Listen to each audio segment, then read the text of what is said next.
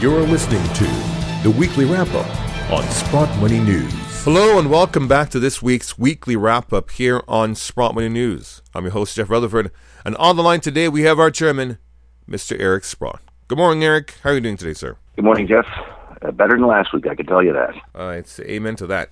So first, let's talk about big news this week in China. China's devaluing of the yuan. What are your thoughts on this, on even why the government has done this, and likewise the effect on the global economy, Eric? Well, I think the why is, it could be multifold. It might very well be as a reaction to China's rejection to be included in the SDR basket by the IMF, which I think could very much form part of it. The more likely thing is July, maybe when they reported their exports, they were down, I think it was 8.3%, something like that. And that's a huge, crushing decline in exports, okay? That's serious recession. I mean, just imagine if the exports from Canada or the U.S. were down 8%. I mean, we'd all be freaking out. And that was a very, very large decline. And because of that, I think they thought that the yuan was overvalued and that they should take some steps to devalue. And of course, the interesting thing is, in the first day they said it's a one-off, and then the second day there was another devaluation, the third day another devaluation. I gather today the yuan strengthened very briefly, but obviously I think there's more to come there. But the big fallout is there's got to be another 100 countries out there that will want also to devalue their currency, because otherwise, if just the yuan goes down, the Chinese eat your lunch. So whether it's Japan or India or Indonesia or South Korea, Thailand, South Africa, Latin American countries, they all want their currencies to stay down and aligned with the yuan. So they have started a currency war here. And of course, the thing I reflect on is, what do all the people in those countries think about maintaining their purchasing power? There's only, in their mind, two choices. One is to own the U.S. dollar, which, of course, I think the U.S. dollar will become valueless ultimately, or own gold. It takes a small fraction of those people to believe in gold and or silver. And I think we'll see that manifested here, that, there's rumblings about gold sales rising sharply in India and rising sharply in South Korea and Thailand and places like that. Indonesia, we hear anecdotal evidence that the jewelry shops are very busy. Even, for example, in Canada, I mean, we've had a huge devaluation against the U.S. dollar, so much so that the Canadian dollar price of gold is about $1,450 or $60, which is not a bad price for a Canadian producer. So I think that this has set off a tsunami of buying. I think the reaction in the gold market going from whatever the low of 1080 to 1125 as we speak is an appropriate adjustment, and there's probably much, much more to come here. So I think it's a very important event that China's done here, whether it's for the reason of, getting back at the IMF or because of just straight economics. I think the one thing we can rely on is certainly the economic situation is poor in China. So that's probably the more likely reason for the devaluation. So, Eric, moving on to the economy. So we can see some release of U.S. non-farm payrolls this week. Likewise, data yesterday showed that U.S. jobless claims rose more than expected last week, but held near the lowest level since 73. Again, same sort of data that has been coming out. What are your thoughts in terms of what's happening with the economy, Eric? Well, you just look at the consumer comfort numbers, okay, whether it's the Gallup poll, the Bloomberg poll. I mean, it just gets worse and worse and worse. I think the number of people that think we're in a weak economy has gone to something like 57%. The number that think it's strong is maybe, 23 or so. These are new highs. The bifurcation between the 1% and the 99% just gets worse by the day. So there's just no hope in my mind that we can have a strong recovery. I don't tend to believe the data that we see, just like a lot of people don't believe the data from China, for example. But the logic of an economic decline is so evident with the paucity of wage increases we have. Plus, we get all these layoffs. Kraft announced 2,500. The energy industry is just a disaster with the price down at $42. I mean, I don't know how many guys can produce oil and make any money at that price. So you're going to see a lot more layoffs here. Plus, the effect on some of the obligations that the oil companies have, the debt they have outstanding, how they're going to service that debt is beyond me. And we've seen high yield credit, i.e. junk credit, the yields keep shooting up here.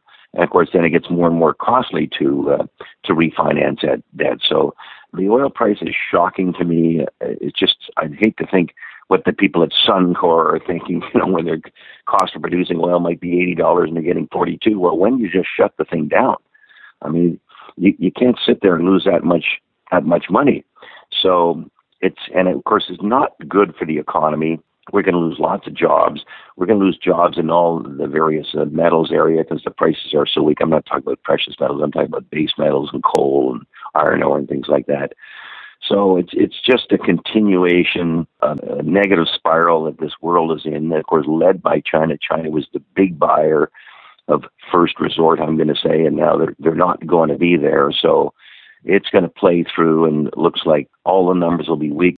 The Atlanta Fed came out and said their estimate for third quarter GDP as of sort of yesterday was 0.7% rise in GDP in the U.S. So this whole vision of the fantasy of the 3.5% growth is just going totally down the toilet here. And the quarter's not over. It's probably going to get worse. Maybe by the time we end the quarter, we'll be back to flatlining, if not negative. So everything's kind of playing out the way I would have expected it to play out economically. So, Eric, let's move over to precious metals. You've already touched upon gold. We can see gold finding support around the 1180 mark now, while the paper market remains bearish. But physical market demand and buying remain strong as investors recognize the phenomenal opportunity for buying here. But what about silver, Eric? Could there possibly be a silver shortage? What are your thoughts on that, Eric?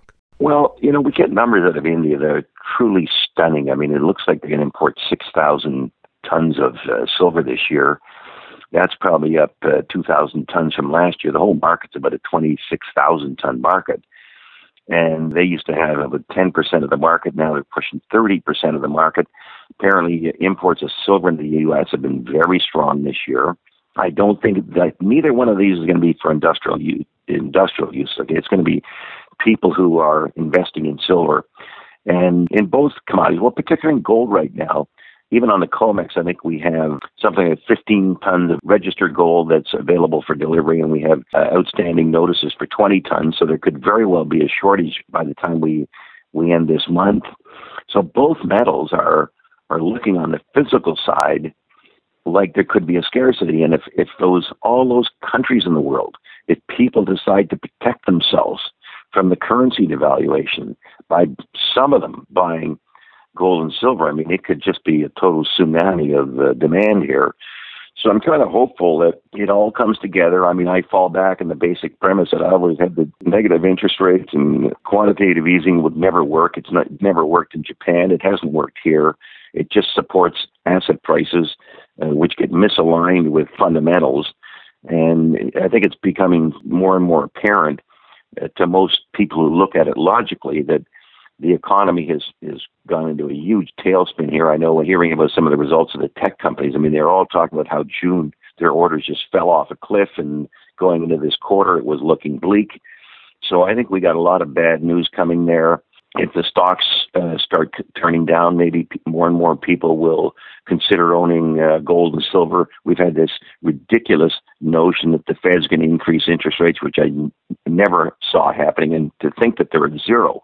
And we have to think about raising interest rates. I mean, it's just an incredible, stupid situation we find ourselves in.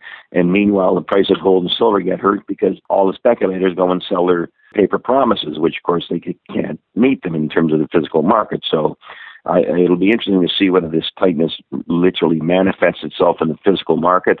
I think it could easily show up in silver with the kind of numbers we're looking at. We're also in a very good position in gold with the speculators basically being short the market. And if this thing wants to rally and the fundamentals have all changed because of the Chinese devaluation, you could get a significant move in both precious metals. So I think it looks good. I mean, you might even offer up yourself some advice yourself. I mean, what have sales and Sprott Money been like in the last little while? Well, I think sales throughout most gold dealers and coin dealers have been well in the last month or so because of the prices. So people are recognizing that it's a good time to buy. Yeah. Well, that's what you see manifested. I mean, you're just another sort of anecdotal example of it. But everything I read from all the coin dealers and the mints and so on, I mean, there's lots of buying going on. So I think we could very well justify a very large move in the price of gold and silver. So I'll look forward to chatting again about it next week. We look forward to speaking to you too, Eric. Thank you for joining us this week. Have a good one, Jeff. Thanks. And to our listeners, thank you for listening. This is Jeff Rutherford for the weekly wrap-up here on Sprott Money News. Have a great weekend.